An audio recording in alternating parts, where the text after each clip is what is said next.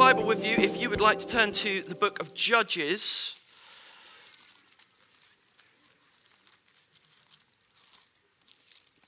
chapter 17 and verse 6, it says, "In those days, Israel had no king. Everyone did as they saw fit." In those days, Israel had no king. Everyone did as they saw fit. And just in case you were in any doubt, that's not actually saying it was a good thing. It was saying actually this was a dark time in Israel's history, and people were just all over the place. People were just kind of living their own lives, doing their own thing, everyone pleasing themselves, doing their own thing. If you turn to Proverbs, chapter 29. Proverbs 29 and verse 18. It says this: "Where there is no revelation, people cast off restraint, but blessed is the one who heeds wisdom's instruction." Some of you may have in your translation, "Where there is no vision, the people perish." The people cast off restraint. Everyone goes off and does their own thing. Everyone does as they see fit. Where there isn't a vision, where we don't see something together, where we're not united in what we've seen and what we've had revealed to us, then there's no reason not just to go and do whatever seems best to us as individuals. And Psalm 133. "How good and pleasant it is when God's people live together in unity.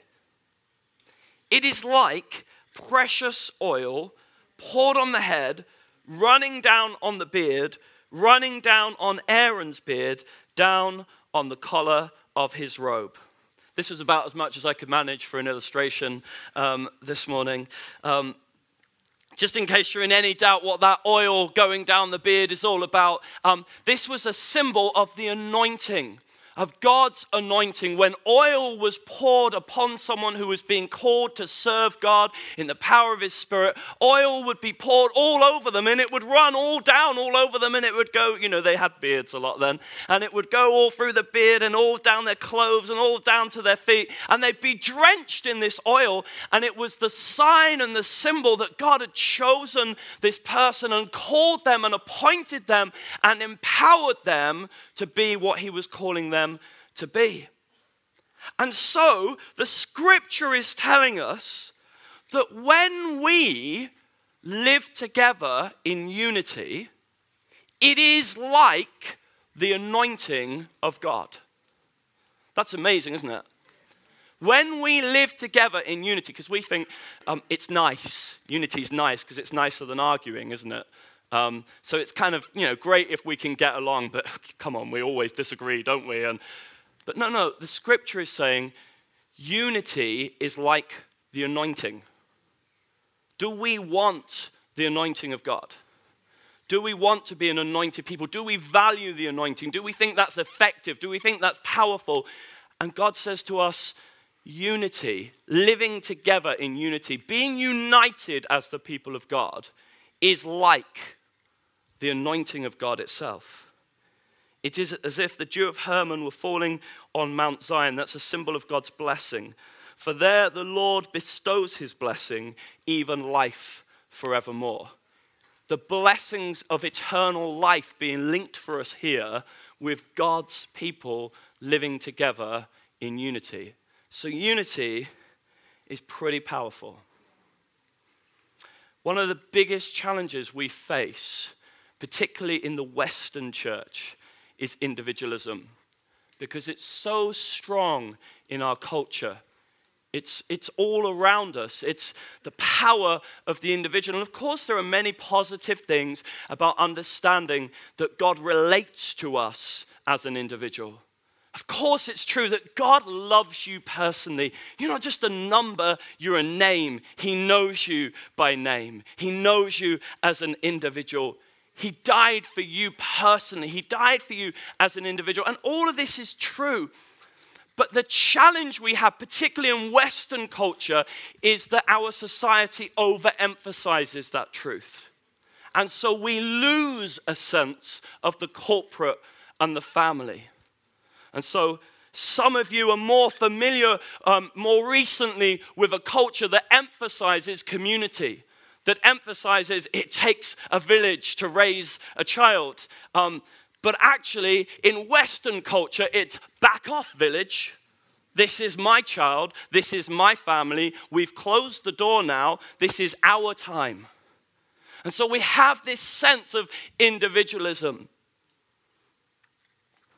When we study the nature of the church in the Bible, we realize that we are called to be a people and not just a collection of individuals.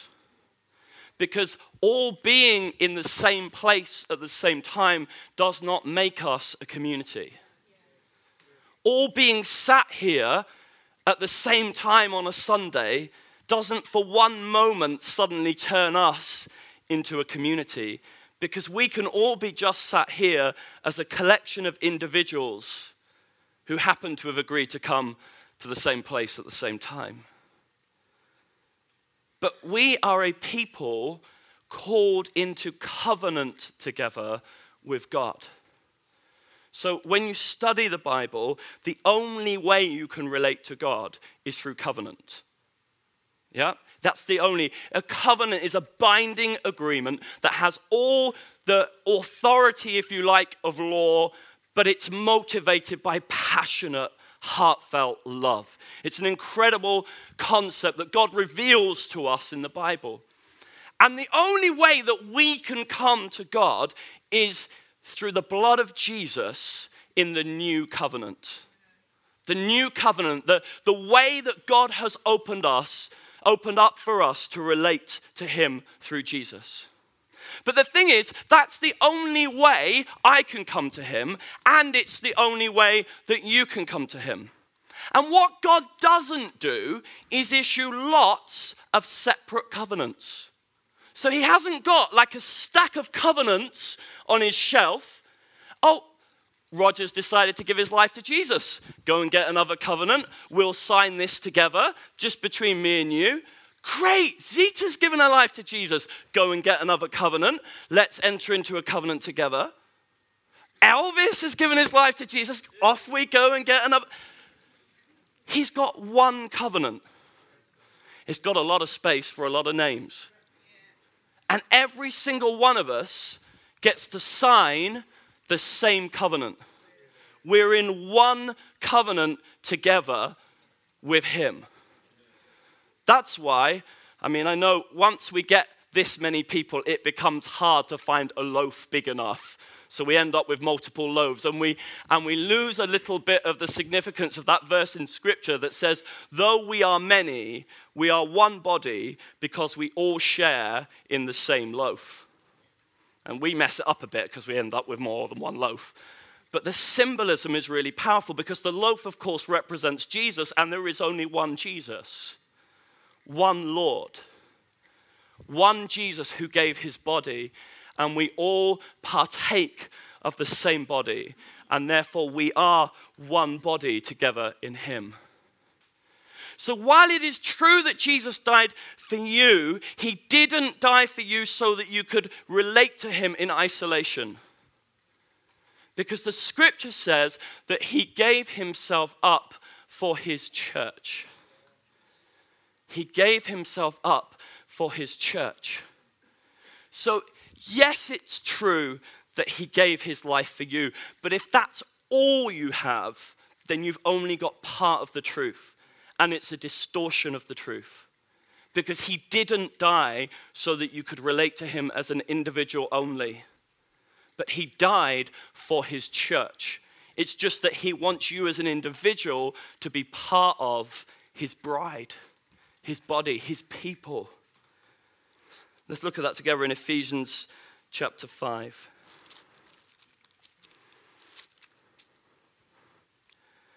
Ephesians 5, from verse 25 says, "Husbands, love your wives, just as Christ loved the church and gave himself up for her to make her holy, cleansing her by the washing with water through the word, and to present her to himself as a radiant church, without stain or wrinkle or any other blemish, but holy and blameless."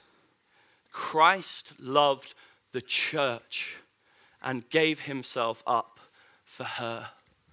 Christ gave himself up for the people of God, the new covenant people, the people belonging to himself. And we need to understand that our destinies are bound up together. Your destiny and my destiny, we can't get away from it. We might go to the other side of the world and we might not interact with one another in daily life, but nevertheless, our destiny is still entwined because our destiny is to be part of the one people of God. The one people of God, made up of all Christians everywhere on the face of the planet, and those who have already gone ahead of us and died in Jesus, the one universal church. The Bible uses the analogy of running a race. Well, what use is it if you run your race and you get to the finish line and you're like, yes, I've made it. And you turn around and you realize there, miles behind you is Richard, still limping along. Well, bully for you, you finished. But you can't have the celebration until I make it too. Because the end will not come until he has brought together all things and his bride has made herself ready. So you can turn around and say, I've got everything sorted in my life. But if the rest of the church are struggling, then what advantage is it to you? Acts chapter 4.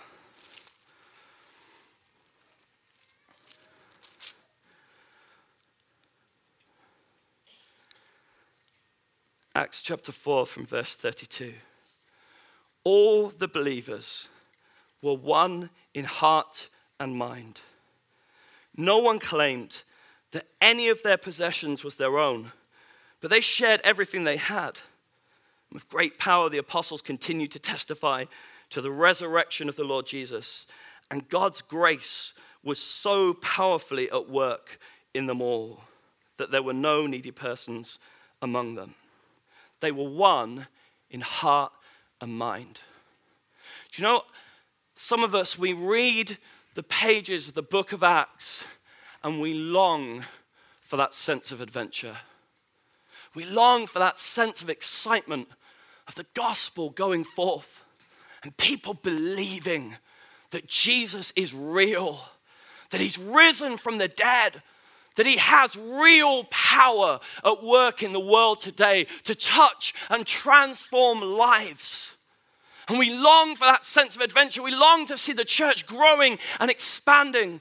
We long to see people giving their lives to Jesus in their multitudes. We long to see society touched and transformed. We don't want just a mundane life. We don't want it just to be ordinary, just almost like everybody else, except for we go to church on Sunday.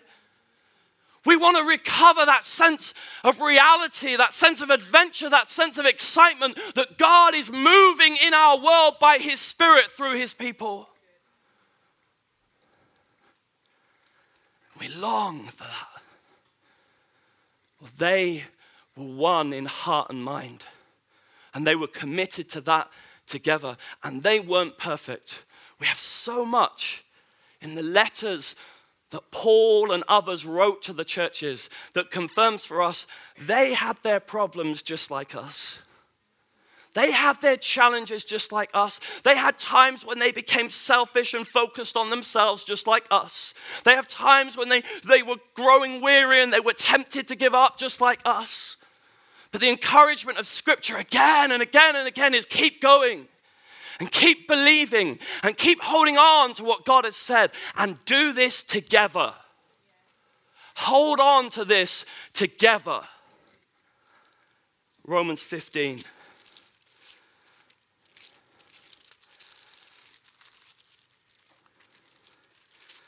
Romans 15, verse 5.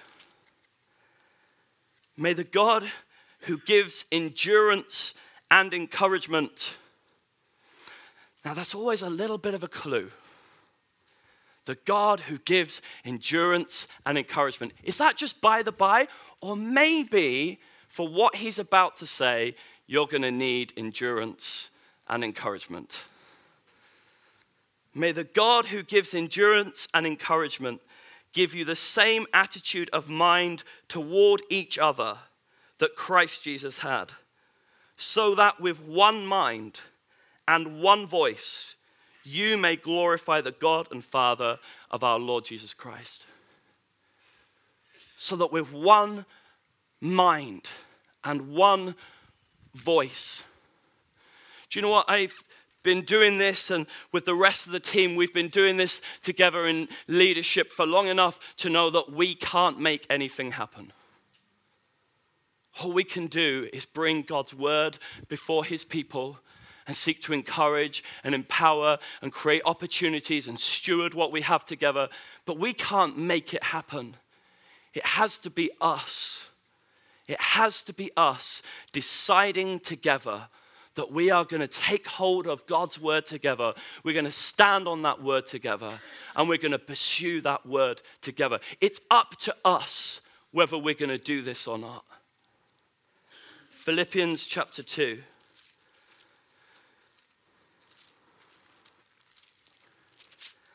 Philippians chapter 2, from verse 1.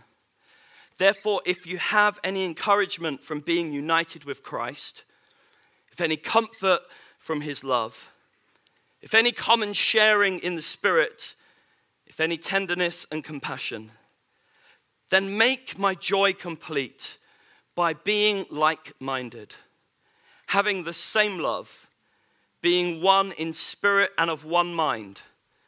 Do nothing out of selfish ambition or vain conceit. Rather, in humility, value others above yourselves, not looking to your own interests, but each of you to the interests of others. One in heart and mind, deciding that we will pursue this together and that it matters to us whether the community of God's people lay hold of what he is calling them to or not. So, just in the little bit of time I've got left, I just want to take some time to go over some of those things again that we've said that we will give ourselves to pursuing together. And really, I just believe that God is creating another opportunity for us today to make a decision. To make a decision, to have the opportunity to positively choose. Not to be lectured, not to be told that you have to do something, but to be given the space to make up your own mind. To say that I'm going to be one in heart and mind. And I'm going to pursue these things together with my brothers and sisters in the church. And they're going to matter to me. And I'm going to pursue them. And if I don't understand them, then I'm going to give myself to understanding them. And I'm going to ask. And I'm going to get alongside other people. And I'm going to get involved in Connect, or I'm going to get involved in Beta Course, or I'm going to get with other people and study this. And I'm going to come alongside brothers and sisters. And if I'm struggling to make relationships, then I'm going to ask for help with that. But I'm going to give myself, because I don't want to just drift through life coming to church. Because I don't want to just have a mundane, ordinary life that happened to have church attendance on Sundays added in. But I actually want to believe that we can see a difference and make a difference in our world. So we talk about loved lovers, loving others, and I just want to break each of those down for us. The things that we've said that we will pursue and value together, and give you the opportunity to say, yes, I'm going to pursue and value that too. Firstly then, as part of that word loved, because we've said everything begins with knowing that we are loved. And so first of all, we want to know the unconditional love and acceptance of God as Father. We want to work at that. We want to pursue that together. We want to believe and own the truth that everything starts with the love of God. That this is not about us trying to earn something or prove something, that everything started with him and his goodness. That everything revolves around him. That he is not someone that we have invented to help us to get through life. But in the beginning was God, and God is love. I only love him because he first loved me. And we believe that God wants us to know that love. We believe as a community, we're owning as a core value that God wants everyone to know and experience and be free in that love. And that means we want to give ourselves to moving beyond some of those things, some of those issues, some of those difficult things that some of us maybe still have to work through from our past. It's wonderful, wasn't it, to hear the testimony this morning, being set free from abuse of the past.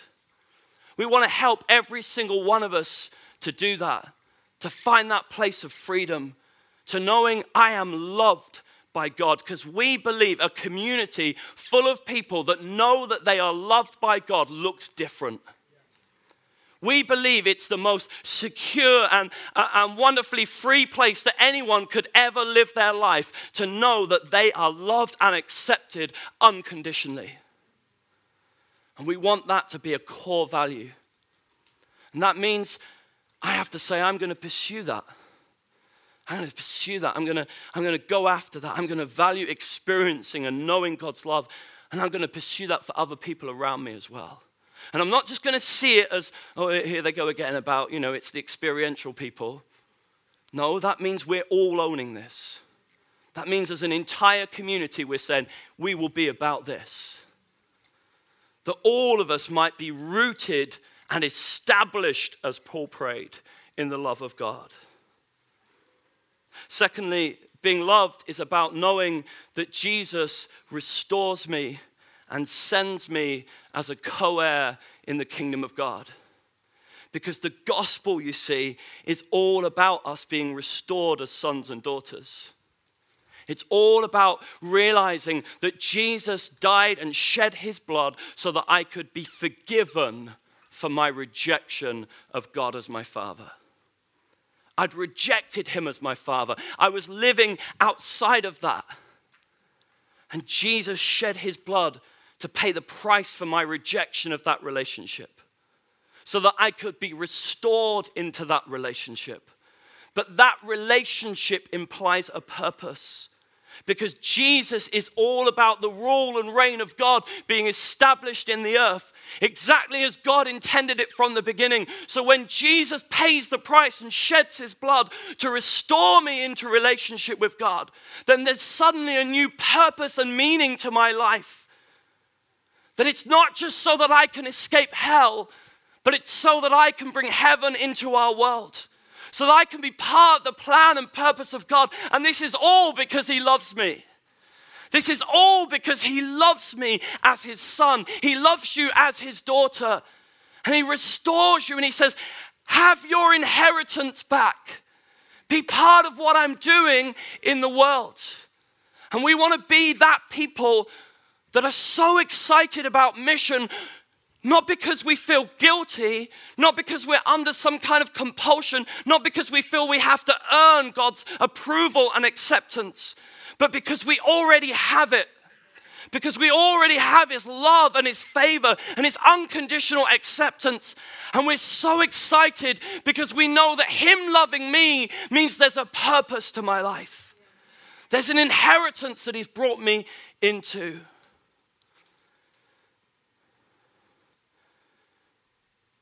It means believing that Jesus has risen from the dead and defeated all the power of the enemy.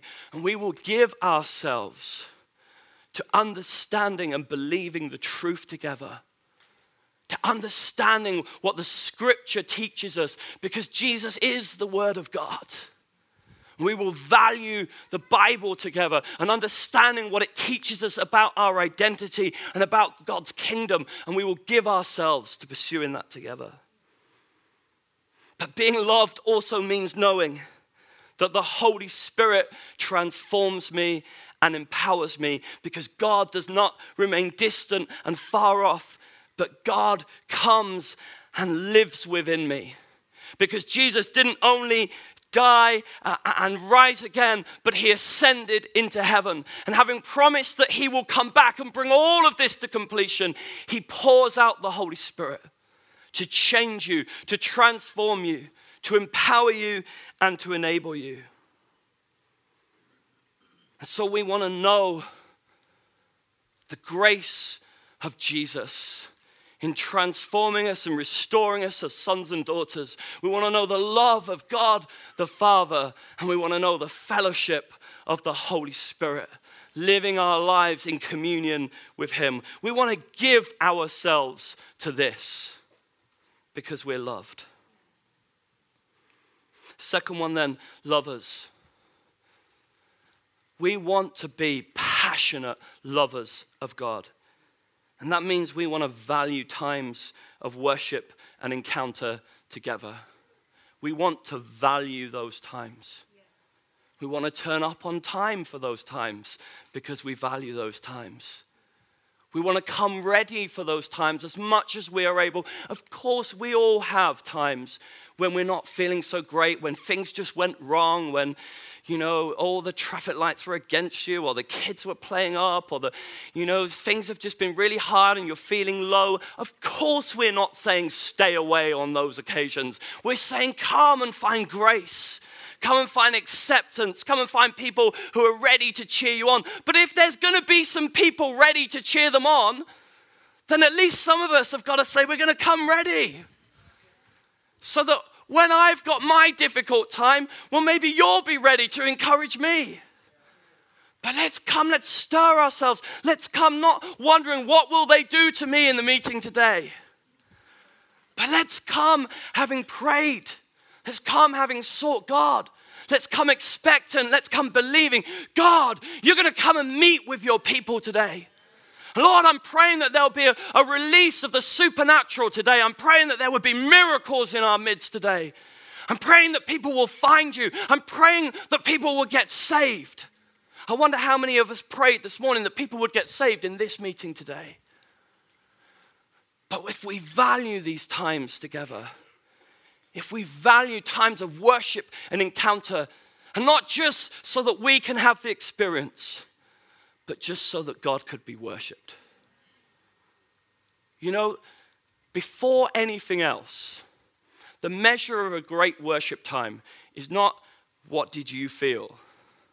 The measure of a great worship time is did we worship God? Not did you shake or sway or cry or dance, but did we worship God in a way that brought pleasure to him? We want to value that together. But equally knowing that his presence does change everything. And he's present with us all the time, but in his grace, he manifests his presence and enables us to experience it and encounter it and be changed by it. And we want to say, as a community, we'll go after that. That means we have to choose to pursue it. Because I don't know if you've noticed, but we can have the same worship leader on this platform from one week to the next with the same band and do all the same things. And one week, it's just like, wow, we're going for it. And the next week, it probably feels to them a little bit like stirring mud. Because sometimes we're just up for it as the people of God, and we're like, we're with you. We're going after this. And other times, it just feels like, I don't know, maybe just we're all in different places, and we're all just kind of like, what do you think you're doing? It makes a difference what we decide, how we decide to engage and pursue this together. Being lovers means that we passionately pursue holiness. This is a core value for us because worship and holiness are inextricably linked in the scripture. If you look at the job of the priests under the old covenant, it was all about enabling God's presence amongst his people. So again and again, it's so that I can dwell with you, so that I can be with you, so that I can be in the midst of my people.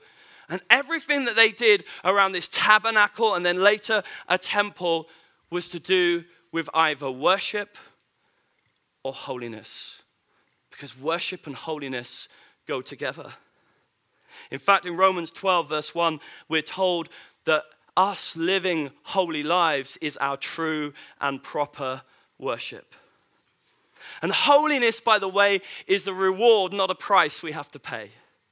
Sometimes we think of holiness as you've got to do the time so that you can get into heaven. So do a bit of holiness, do your best job, be as holy as you can be. And if you hit the grade, then God might be happy with you. No, holiness isn't the price you have to pay to earn something. Holiness is God's blessing on your life. Holiness is God saying, I know that you can't do this in your own strength. So Jesus came and he died and he shed his blood to take away your sin.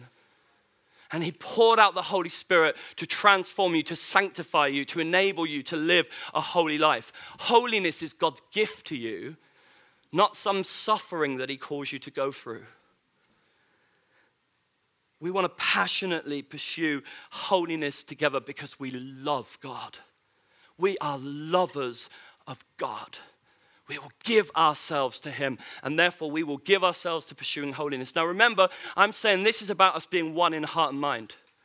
So this is about us saying, not, well, do you know what, I'll just get on with my life. I'll come and I'll get the message on Sunday. I'll see how it applies to my life, and then I'll go off and I'll live my life separately.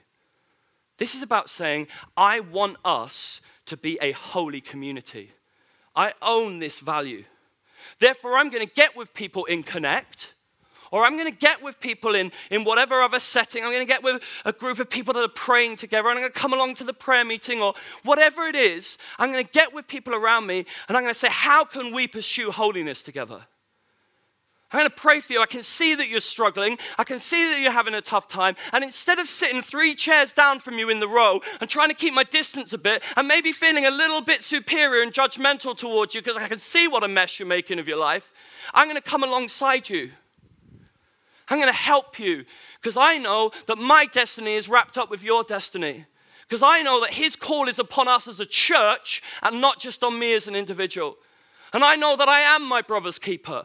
I am my sister's keeper. And how you're doing is my problem. And not in a way that judges or condemns or tries to control people or any of that stuff, but in a way that says, I'm here to support you. I'm here to cheer you on. And I care how you're doing.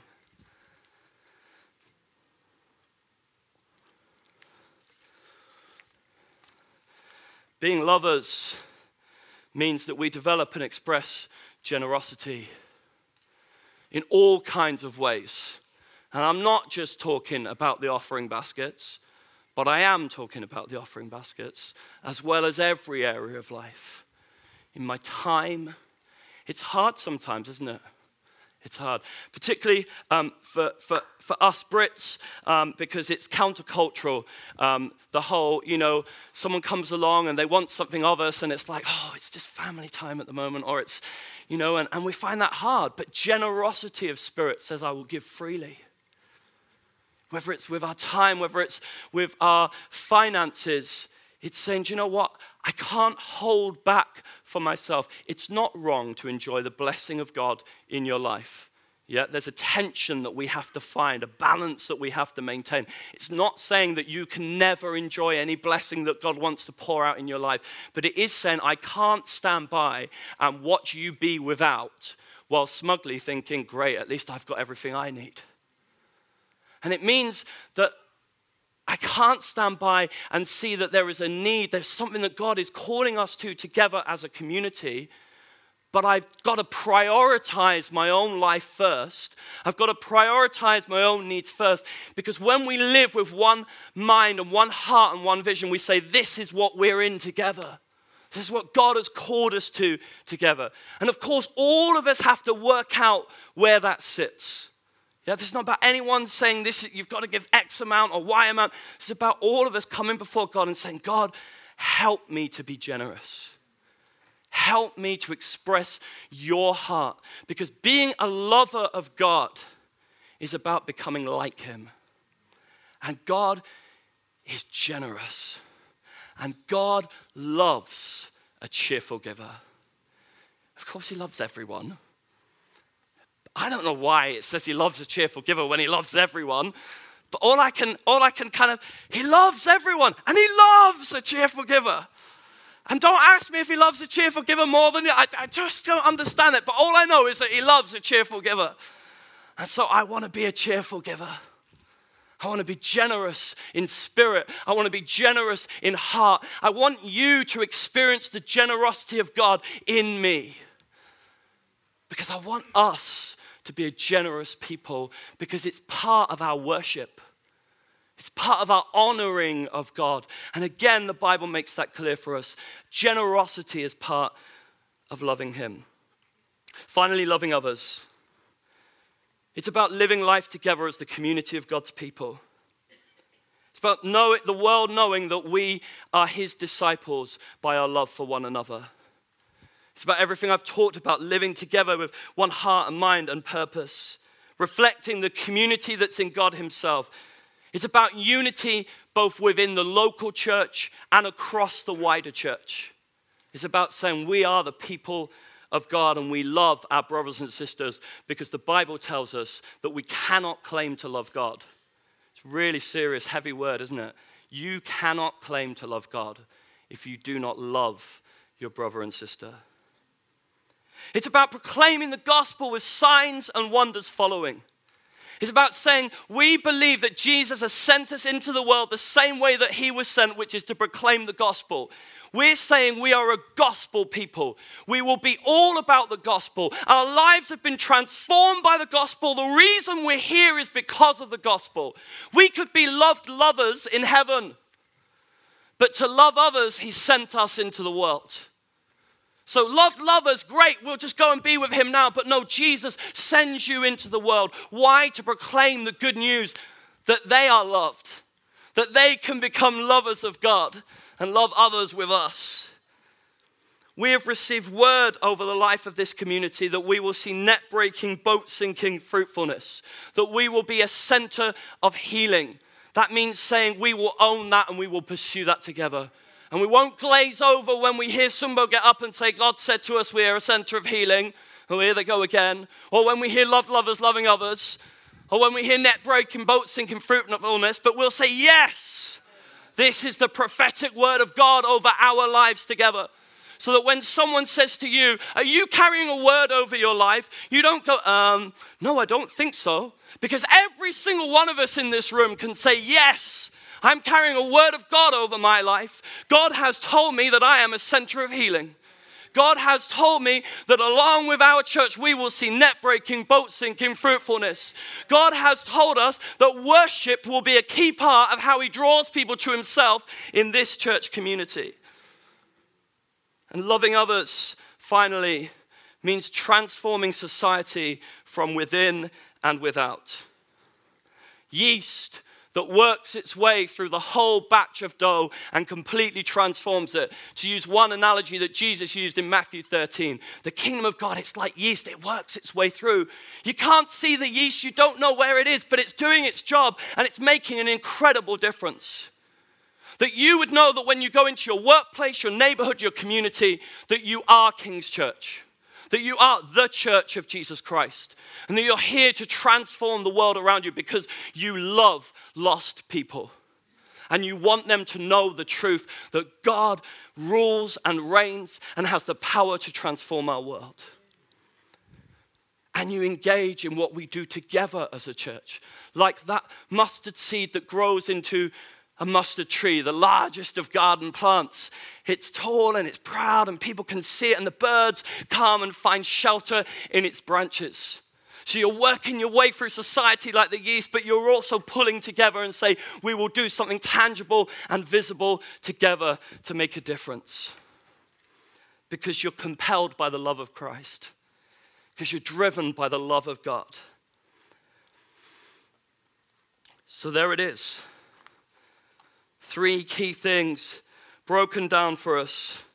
And I'm just asking us the question, will we own these things? Will we go after these things? Will we pray into these things? Will we get around other people and commit ourselves? Will we be one in heart and mind? Say, God, I will not settle for just turning up at church. And I may have been doing this for years now, but I will not grow weary of doing good. For at the proper time, I will reap a harvest if I do not give up. Amen.